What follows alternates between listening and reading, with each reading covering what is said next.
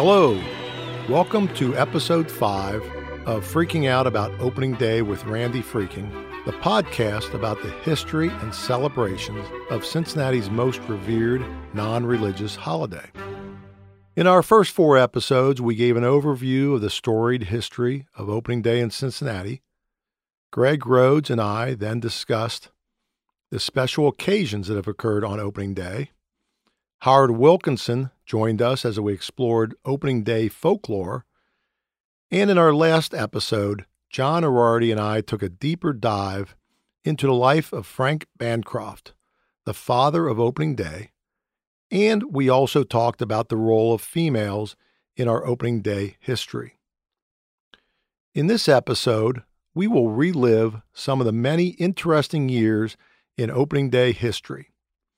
From the 1869 opener, the very first one, to tally-ho parties, to World War II, the assassination of Martin Luther King, the 1990 MLB lockout that forced the Reds to open on the road, and the opening of the Banks development on the riverfront in 2012.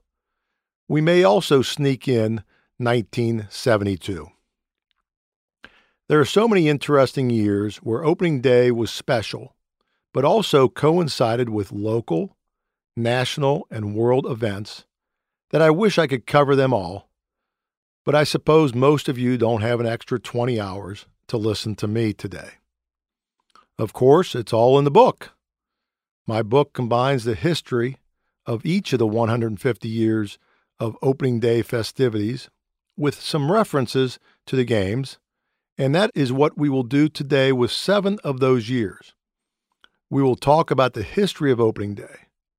If you want to learn more details about each game, you should buy John Arardi and Greg Rhodes' book that is entitled Opening Day. So, enough of the intro. Let's get started. Any look at various years in opening day history has to start with the very first one, on May 4, 1869, when the first ever all-professional baseball team, the Cincinnati Red Stockings, debuted. Ironically, that first game started with a parade, hence the subtitle of my book, Cincinnati's 150-year opening day history, The Hoopla Started with a Parade, in 1869. Like many traditions, the observance of opening day in Cincinnati has evolved over time, but the energy undergirding it has always stemmed from the pure joy of welcoming a new baseball season, and that started with the very first game of the Red Stockings. While the unofficial holiday known as opening day was not recognized until decades later, May 4, 1869, marked the beginning of Cincinnati's love affair with professional baseball. In the 8-page edition of the Cincinnati Enquirer that morning, the game was previewed as follows.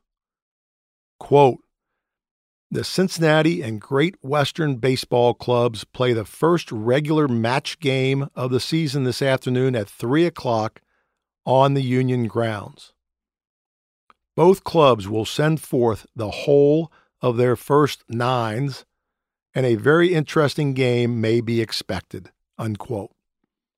An ad also appeared in the classified section promoting the first game in the history of professional baseball.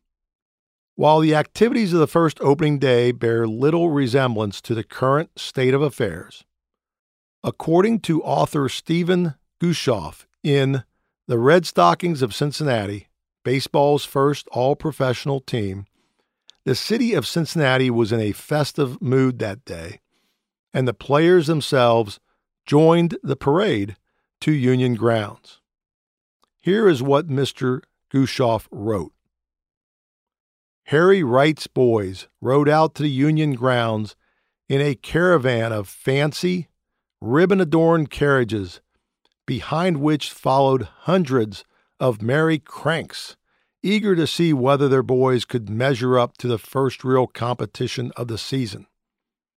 The Red Stockings players strode confidently into the Union grounds and onto the emerald-hued field, resplendent in their crisp, white flannel uniforms and blazing scarlet hosiery, marching 9 abreast across the field like soldiers in formation on their way into battle."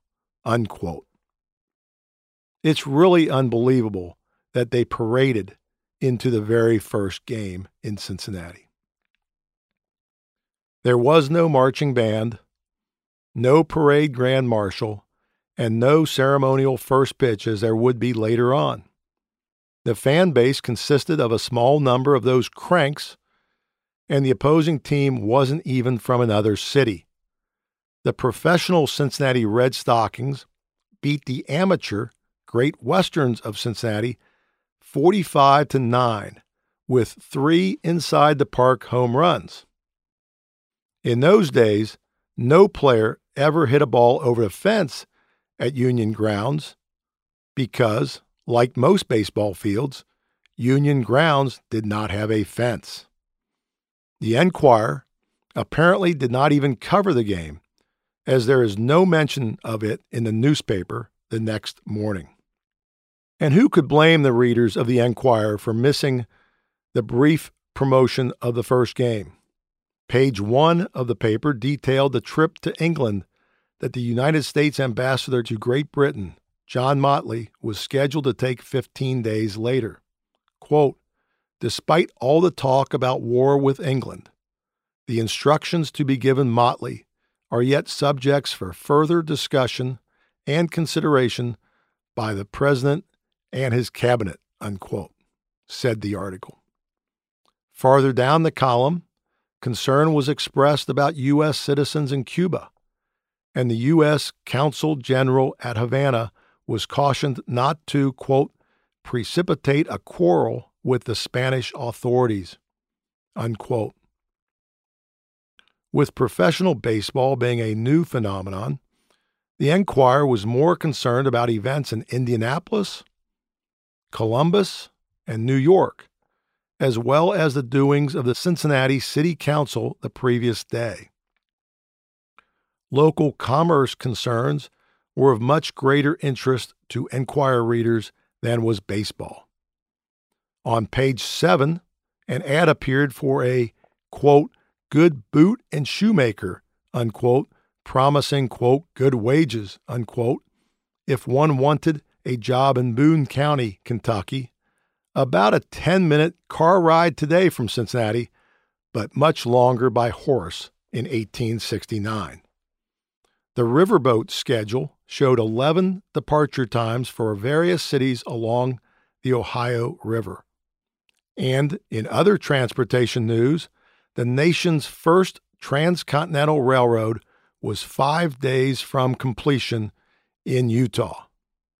Without knowing it, Harry Wright and several hundred baseball fans launched a tradition in 1869 that would become entrenched in Cincinnati's culture for the celebration that has grown to include cages of warbling canaries in 1886, a century of parades beginning at Findlay Market, citywide parties, to a block party with music, beer, and food throughout the bank's entertainment district, and with military planes performing flyovers to signal the season's beginning.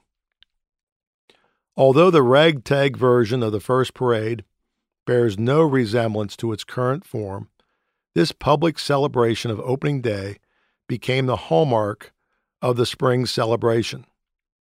And who were the merry cranks referenced by Stephen Gushoff? They were baseball-crazed fans named after a local lawyer. Maybe they would have been called freaks if I was around in 1869. Okay, enough about 1869. In previous episodes, we covered the development of opening day from 1869 to 1906, largely due to Frank Bancroft. But a very interesting year was 1907. The Reds had disbanded the official parade in 1903 because they thought fans really just wanted to focus on the game itself. How wrong they were. In 1907, the fans took over the party. While the tradition of celebrating the first day of the baseball season was well established by April 11, 1907, the notion that opening day was a day for partying became firmly implanted on that date. For decades previously, there had been rooters groups for fans, but the absence of an official parade since 1903 opened the door for the rooters to take a more active part in planning festivities on their own. These groups began to stage their own march through downtown on the way to the ballpark. Their processions were led by tally-ho wagons filled with fans dressed in costumes and blowing noisemakers as if it was New Year's Eve. The tally-hos often carried bands that played along the way. Reliable reports indicate that the wagons stopped frequently at local drinking establishments along the route. On the morning of the 1907 opener, Cincinnati seemed to have its interest divided between baseball and crime. The paper that day devoted 4 pages of coverage to the so-called trial of the century, involving the husband of America's first pinup girl, Evelyn Nesbit. Nesbit's husband, Harry Thaw, was accused of murdering a wealthy architect in an open-air theater in New York City. The architect had sexually assaulted Ms. Nesbit when she was a teenager, and Nesbit's new husband wanted to exact revenge. After a 2-month trial, jury deliberations had begun the night before opening day and continued for 47 hours before the jury announced that it could not reach a verdict. Known as the Thaw trial, the city and nation were consumed with the murder case. Despite the captivating theatrics of the trial, fans displayed their usual enthusiasm for the opening game.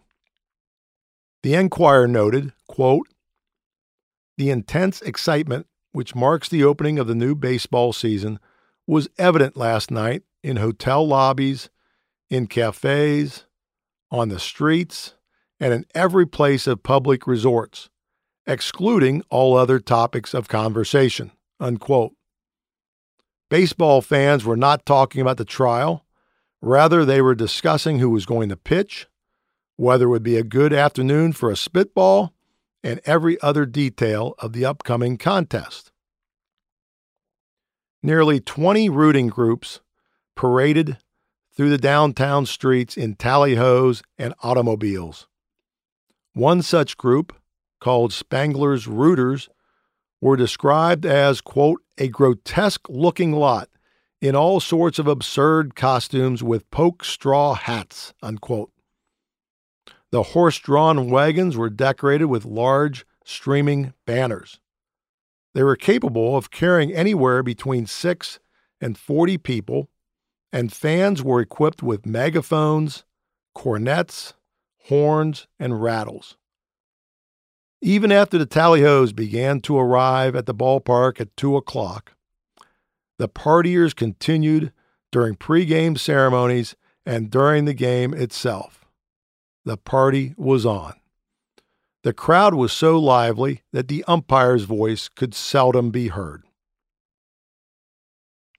As the party carried on in the grandstand, the two teams gathered near home plate, according to custom. Vice Mayor Pfaff made a brief address before he hurled a new ball into the diamond. The crowd was hushed during these proceedings, but the silence was broken when umpire Hank O'Day yelled, "Play ball!" With cloudy skies and a 45-degree temperature, it was the smallest crowd for an opener since 1902, but it was no doubt the noisiest. The Reds won the game in their last at-bat.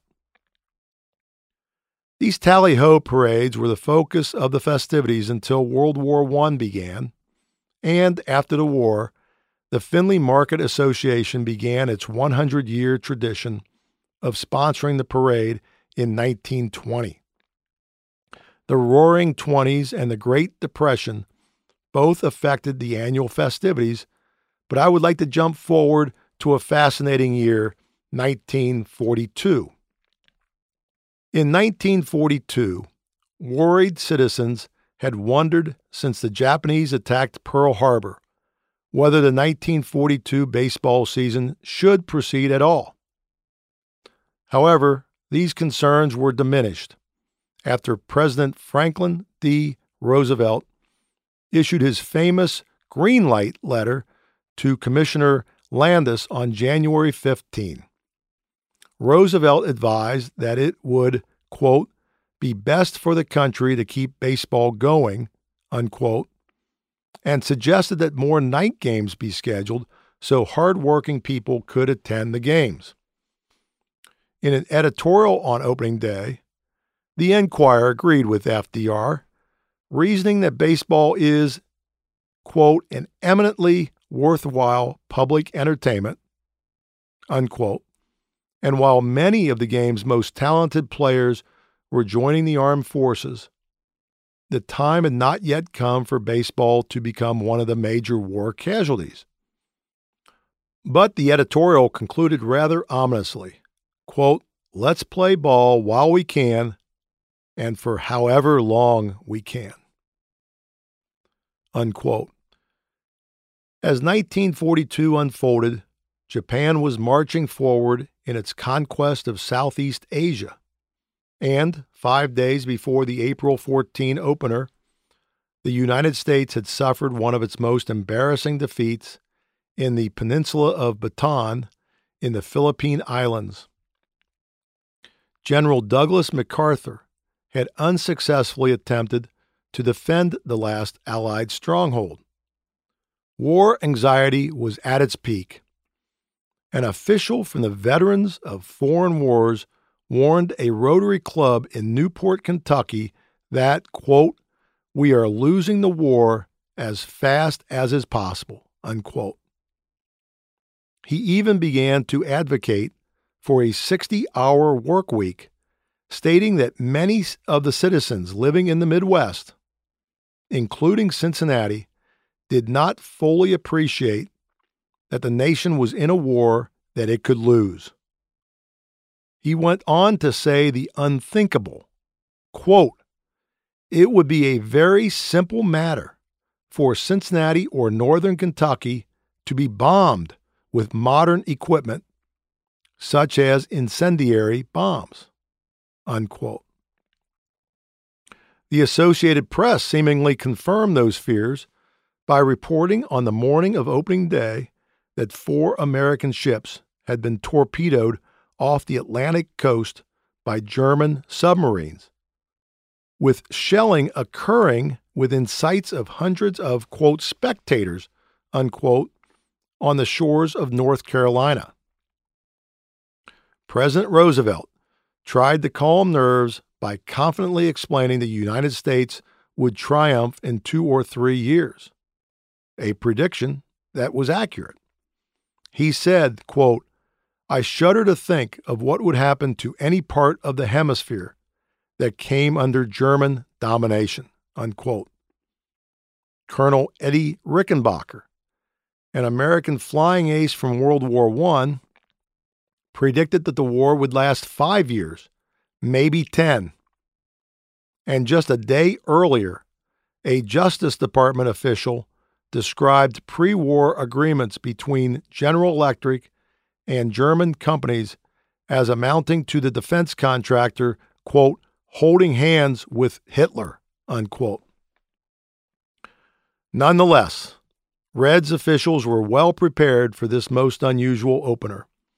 Fans were greeted upon arrival with signs on the outfield wall that read, Remember Pearl Harbor. For victory, buy defense bonds and stamps.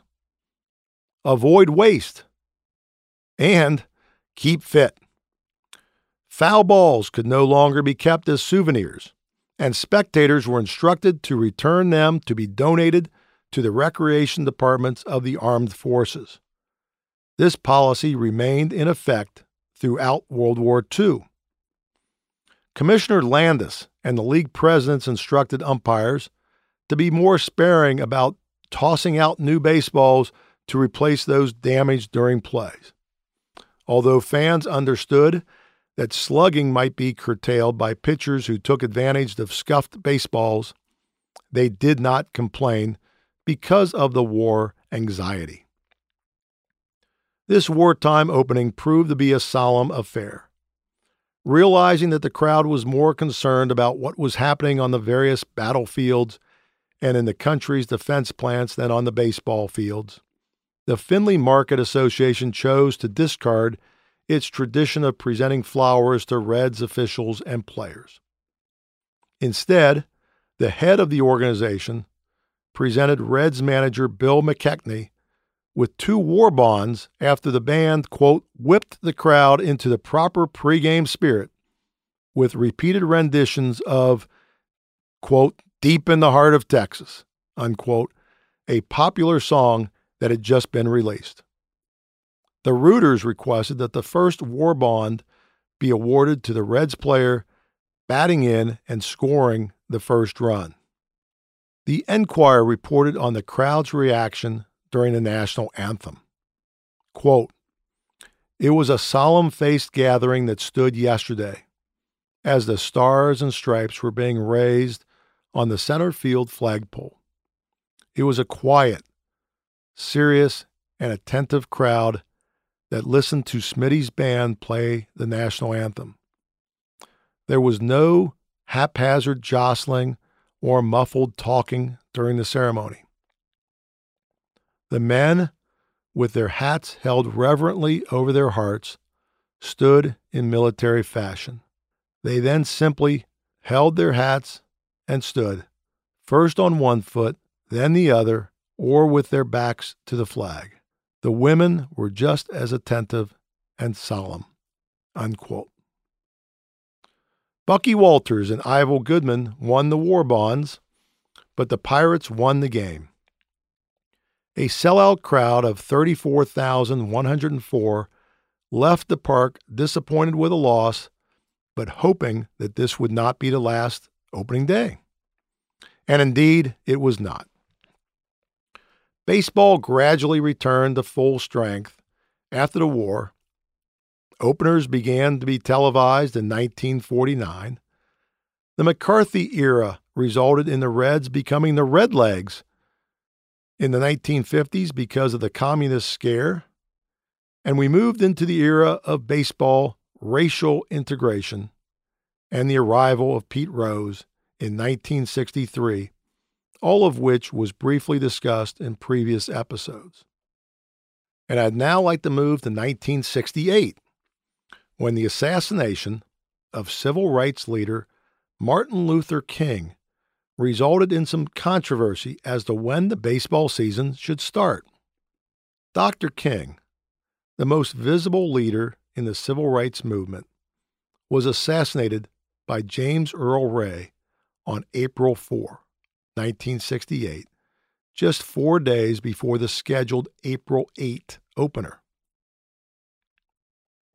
King, inspired by the nonviolent activism of Mahatma Gandhi, had tried for 14 years to advance civil rights through nonviolence and civil disobedience. He had famously told Don Newcombe, an African-American who was a longtime Dodgers pitcher, quote, Don, I don't know what I would have done without you guys setting up minds of people for change.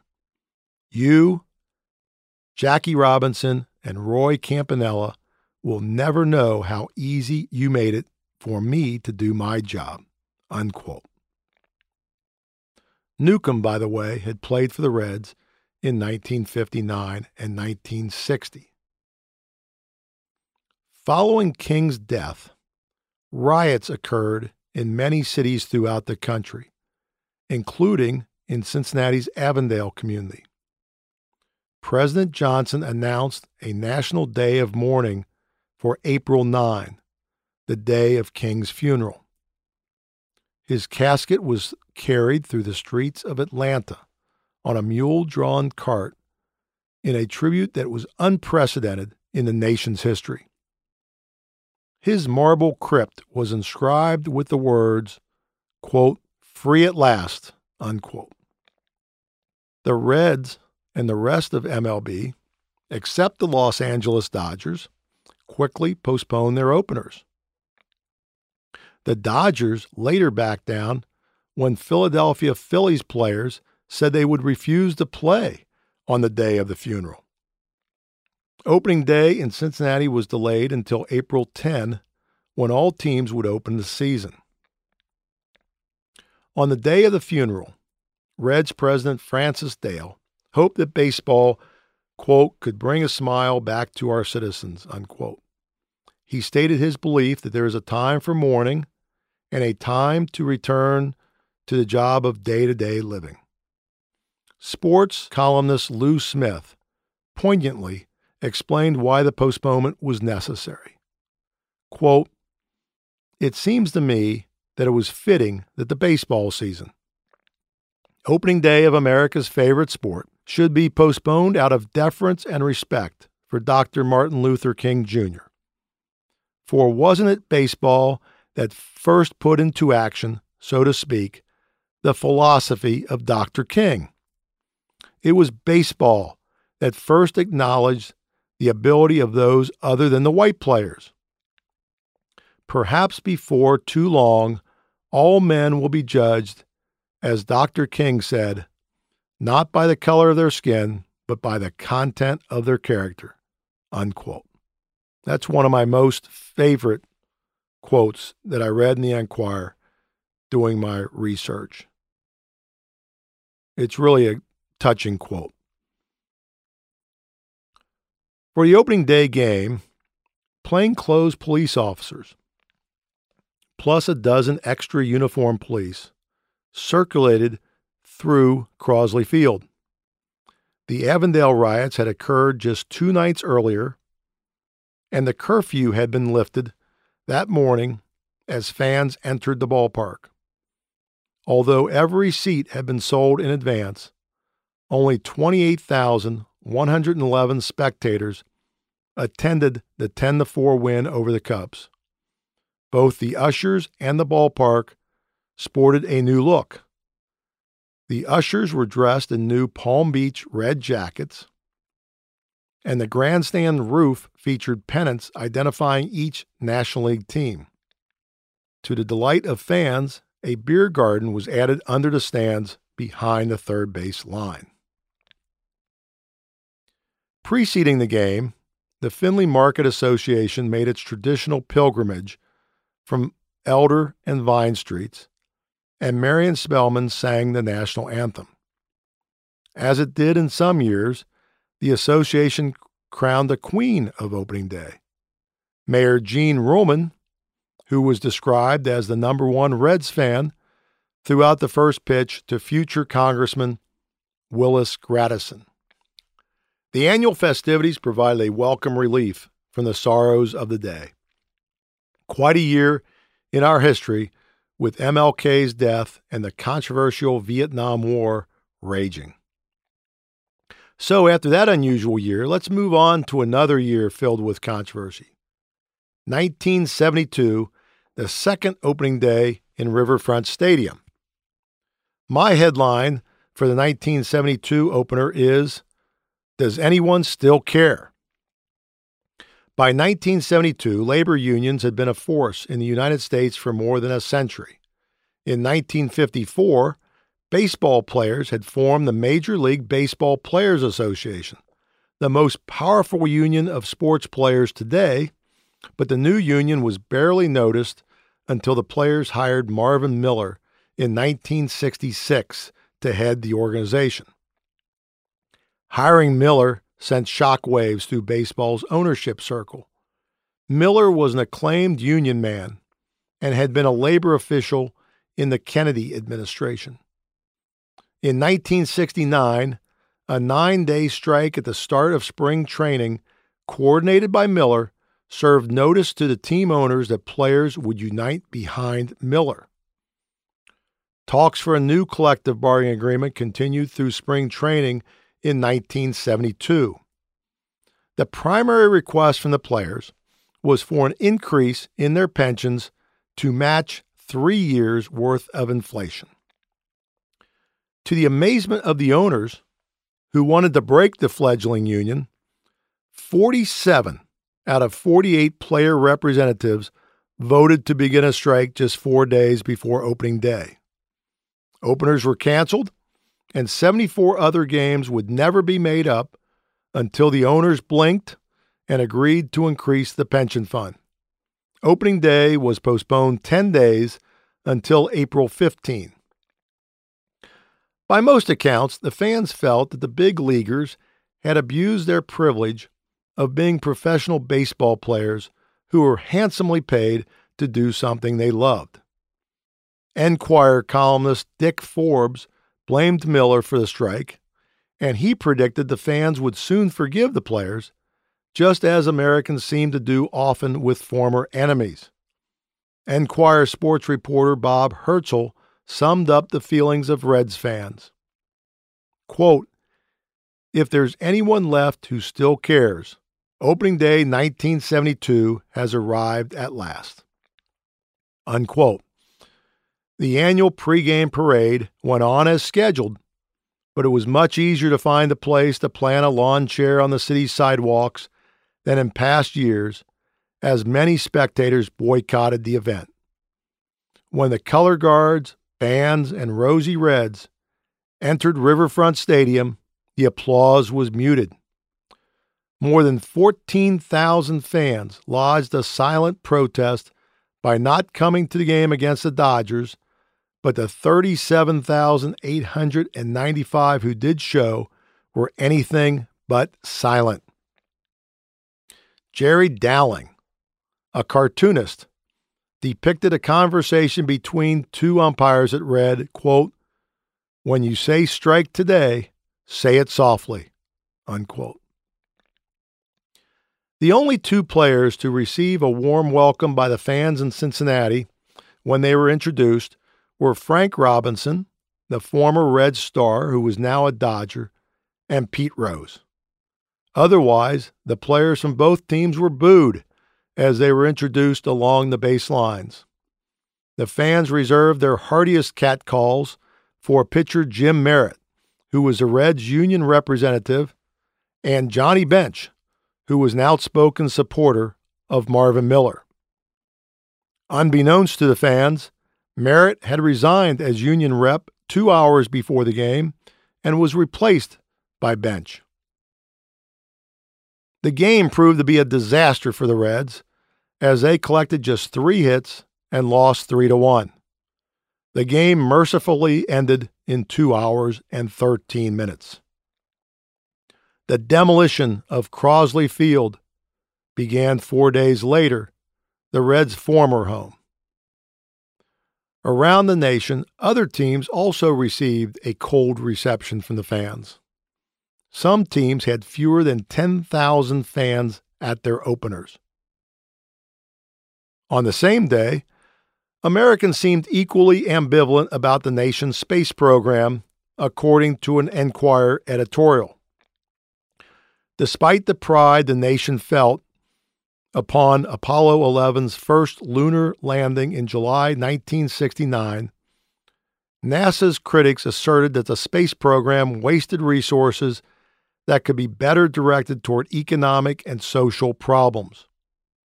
As opening day was underway, 3 astronauts were preparing for the United States' 5th lunar landing. John Young, Charles Duke Jr., and Thomas Mattingly II launched from Cape Canaveral, Florida, the next day. Their launch began an 11-day journey aboard Apollo 16, landing for the first time in the middle of the moon's mountains. During 3 days on the moon, they collected 211 pounds of lunar material to bring back to Earth. After the disastrous opening day, the Reds would go on to win their 2nd National League championship in 3 years, but again lose in the World Series, this time to the Oakland A's in 7 games. Of course, the heyday of the Big Red Machine really sparked interest in opening day, and Cincinnati became enthralled with the holiday. The Big Red Machine helped to increase the frenzy around opening day, and, as we discussed previously, Marge Schott became Reds owner in 1985 and catapulted the interest in the celebration. And so my next year that I picked for today was 1990, a World Series championship year that began under unusual circumstances caused again by a labor issue. I call 1990 lockout and delay. For only the fifth time in their storied history, the Reds were forced to play their opener on the road in Houston. Season opening rainouts in 1877, 1885, and 1966, and the only scheduled opener on the road in 1888, had resulted in little fanfare when the Reds returned home. Those teams, however, were not owned by Marge Schott. She refused to allow anything to interfere with the holiday in Cincinnati. The season had been scheduled to start on April 2, but that date was scrapped after an owner's lockout of the players delayed spring training. The season start date was pushed back a week, and teams were to begin playing what would have been their second week's schedule. The games from the first week on the schedule would be made up later in the season. That meant that the Reds were on the road during the first week of the 1990 season. The parade organizers canceled the parade as a result.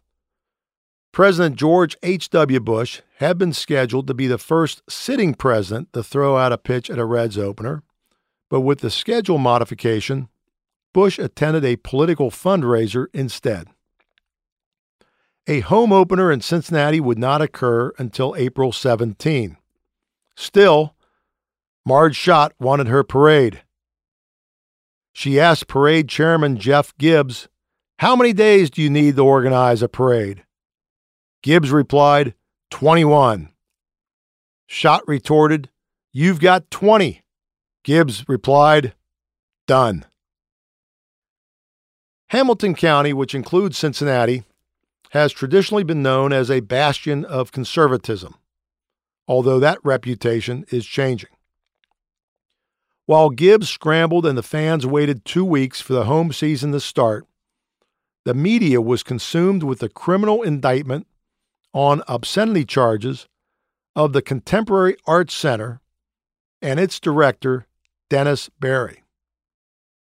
It was the first time criminal charges had been levied against a museum in the United States.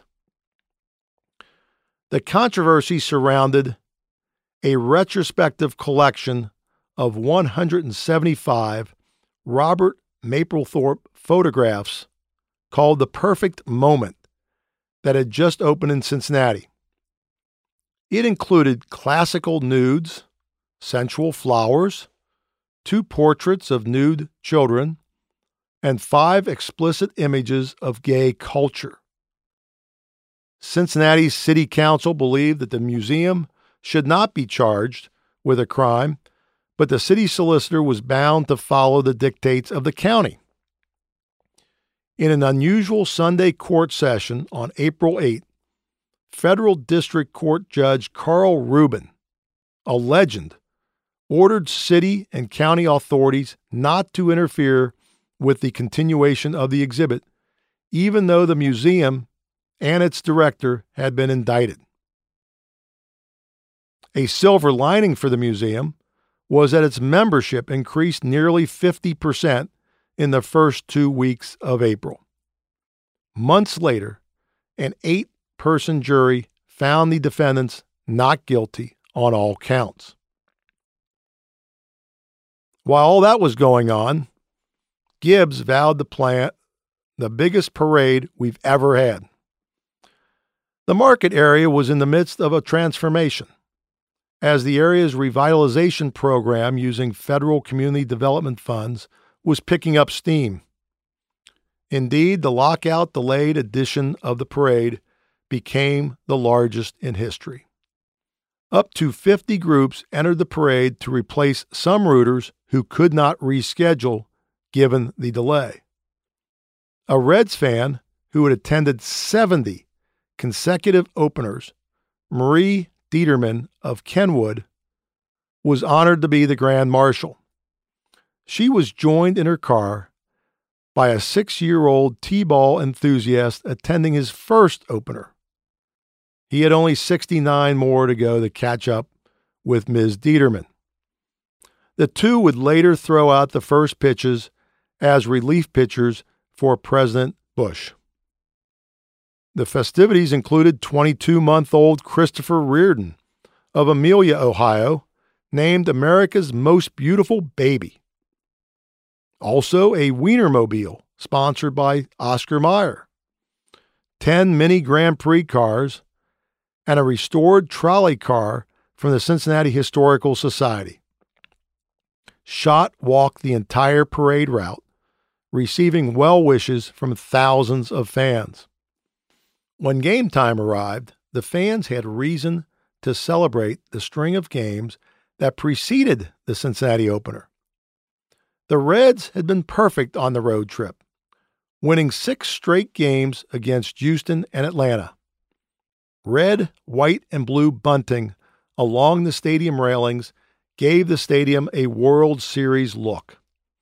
The ushers and grounds crew were dressed in tuxedos and tails. The pregame hoopla lived up to previous standards, including an appearance by the U.S. Army Reserve's 100th Division Band, another special release of pigeons that was done in previous years, and tricks performed by Princess Shotzi, an elephant. Gibbs' organizational skills over the coming years would put the parade over the top. In the game, 2 members of the self-proclaimed Nasty Boys, Norm Charlton and Randy Myers, pitched 3 scoreless innings in relief, and the Reds extended their streak to 7 games in a 2-1 nail-biter. By the way, Rob Dibble was the 3rd Nasty Boy. When the Reds' new manager, Lou Piniella, a rookie when it came to opening day in Cincinnati, saw 100 reporters waiting in the press room after the game, he asked, quote, "Is this the postseason or what?" unquote.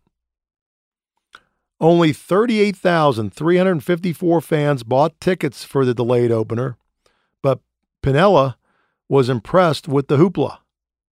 The fans, in turn, would have occasion to be impressed with the club's performance during the season, as the Reds shocked the baseball world by going wire to wire, meaning that they were in first place in the National League for every single day of the season. They went on to win their division and later sweep the heavily favored Oakland A's in the World Series. Not a bad run for new skipper Lou Piniella. Now, after the 1990 World Championship, the next 20 years were marked by stunning opening days, including the 1994 year when Major League Baseball tried to change our opening day tradition to an opening night tradition, and the 1996 death of umpire John McSherry on opening day, just a few pitches into the game. But there are also exciting years highlighted by the arrival of Ken Griffey Jr. in 2000 and the purchase of the team by Bob Castellini in 2006 and a new owner that promised better years ahead. But I would like to end this history lesson with the historic year of 2012, when the party literally exploded. I call 2012 Votto Goes to the Banks. In anticipation of the 2012 opener, fan Ben Schooner told the Enquirer what many others were thinking. Quote, "Opening day is our local first day of spring. As winter ends, it is time for pasty Midwesterners to emerge from our sheltered confines. time to embrace the sunshine, the green grass, and the hope that this could be the Reds' year. We relish the protracted digestion of a pastime which lacks the frenetic pace or the intense chaos of our other games, yet is no less complex." Unquote. Reds fans believed that the unsuccessful 2011 season was an aberration due to bad luck with the pitching staff, and they had hoped that the Reds' off-season moves would bring dividends. The city council voted unanimously for opening day to be recognized as a ceremonial holiday, whatever that meant. It certainly was not a paid holiday for city workers. But all of a sudden, there was an abundance of events competing for fans' pregame attention. Of course, there was the annual 2-hour parade that would draw tens of thousands. Then there was the party on Fountain Square that included live music, followed by the game being shown on the big screen atop Macy's department store. On the riverfront, a 7-hour festival with food, drinks, and music took place on the Schmidlap event lawn in the new Smale Riverfront Park. The park perked up the previously drab shoreline of the Ohio River. In the Banks entertainment area, even more bars and restaurants had opened in time for the 2012 opener. And most significantly, a new tradition was born on the streets outside the park. A block party that would draw thousands between the end of the parade and the first pitch. The block party benefited the Reds Community Fund, a nonprofit that seeks to improve the lives of young people through baseball. The mob outside the ballpark filled several blocks as fans listened to music by Frankly Speaking and enjoyed ice-cold beer. Without question, 2012 was the largest party on any single day in Cincinnati history. On the internet, game tickets were being hawked at prices from $140 to $600, nearly 20 to 30 times their face value. Joey Votto, a reserved, introverted star known for his intellectual approach to hitting, became the face of the franchise. He was the league's MVP in 2010, and in 2011, he became the first Reds first baseman to win a Gold Glove. 2 days before the Thursday, April 4 opener, dressed in a dark 3-piece suit, the star promoted a new breakfast cereal called Votto's. The product was a honey nut toasted oat cereal in a limited edition collector's box featuring a drawing of Votto in action. Rumors had been circulating that the Reds and Votto had reached a long-term deal that would keep him as a Red beyond 2013 when his current contract expired. On the eve of the opener, the Reds held a press conference at which Bob Castellini announced his next gamble. He was all in with Votto and signed him to a 10-year deal worth $225 million. Votto said afterwards that larger market teams may have offered him more after 2013, but he added, quote, "Bottom line is I like it here. I enjoy coming to the ballpark and playing in front of the Cincinnati fans. I like the momentum we are building with the fans. That's a big deal for me." Period, unquote. He joked that his girlfriend probably hoped that he was willing to make another long-term commitment. It turned out that he was not willing to make that commitment. In any event, the huge contract for a player in a small market was a talk of fans throughout opening day. How can anyone be worth that much? One asked. A Catholic nun hoped Votto could buy the sisters a new grotto. Pete Rose, buying 2 blankets in the store inside the ballpark, said, quote, "I'd give him a lot of money, but not that much." By the way, Rose had been the first singles hitter to earn $100,000 in a season. Mark Herr, a truck driver from Dillsboro, Indiana, put the contract in perspective. Herr was dressed in a vintage Red Stockings uniform from 1869, and he talked about George Wright, the Red Stockings captain who made $1,500 for the season. This is what Herr said, quote, "Baseball players have always been overpaid. $1,500 was not $225 million, but $1,500 was a lot of money back then." Period, unquote. Herr was correct. Wright's salary was exponentially larger than the average worker of his day, but still, there was reason to wonder whether the Reds had paid too much. History would be the judge of the price tag. The parade route in 2012 was jammed with optimistic fans. ESPN baseball announcer Aaron Boone was the Grand Marshal. He had played with the Reds for 7 seasons. In his first 2 seasons, in 1997 and 1998, he played alongside his brother Brett, and in his last 3 seasons, his father, Bob Boone, was the manager. The Boones were still popular. Behind Boone were more than 200 parade entries. There was the, quote, "Make it official" float, unquote, carrying Mike Schuster and Councilman Wendell Young, who had spearheaded the effort to make opening day a holiday. 4 U.S. Army soldiers in camouflage units chauffeured soldiers from the Wounded Warrior Projects. 3 generations of the Gray family waved from a float honoring their mother, Catherine of Hamilton, Ohio. She was described as the world's greatest Reds fan. Her family commented that when her casket was lowered into the ground at the cemetery, her children all sang, "Take Me Out to the Ball Game" in her honor. While the pregame party continued in the banks, the pregame ceremonies on the field featured Miss Ohio 2012, Audrey Bolte of Batavia, Ohio. She delivered the ceremonial first pitch to the retiring sheriff of Hamilton County, Simon Lease Jr.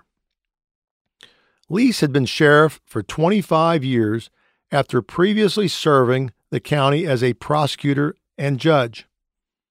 He became nationally famous for prosecuting Larry Flynt and Hustler magazine in the late 1970s and was featured in the movie The People vs. Larry Flynt. Much like his prosecution of Flynt, Lease's toss was slightly off target. Senator Rob Portman was honorary captain of the Reds for the day, and he accompanied manager Dusty Baker to home plate to exchange lineup cards with the Miami Marlins and review ground rules for the game. Everyone was having a good time at the game, except for the Miami Marlins. Votto collected a hit and a walk, Jay Bruce hit a home run, and Johnny Cueto pitched 7 scoreless innings. The Reds cruised to a 4-0 shutout win. The team would go on to replicate the success of the 1970s Big Red Machine, winning 97 games. They then traveled to San Francisco to open the playoffs and breezed the 2 easy wins. Disaster struck at home when the Giants eliminated the Reds with a 3-game sweep. In national news that day, it was reported that Mitt Romney had achieved an insurmountable lead over Rick Santorum in the Republican race to oppose President Barack Obama in November.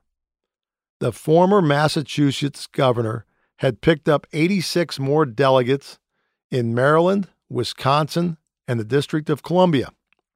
During the 3 days prior to the opener, U.S. Today conducted a survey of national attitudes regarding the controversial shooting of Trayvon Martin in Sanford, Florida in February. The results showed a racial divide as to whether people believed George Zimmerman, a neighborhood watch captain, should be charged with murder. After the loss to the Giants in the postseason, Reds fans spent the winter with a severe case of indigestion. Castellini may have been all in on the Reds, but they were declared all out of the chase for the pennant after the disaster at home in the playoffs.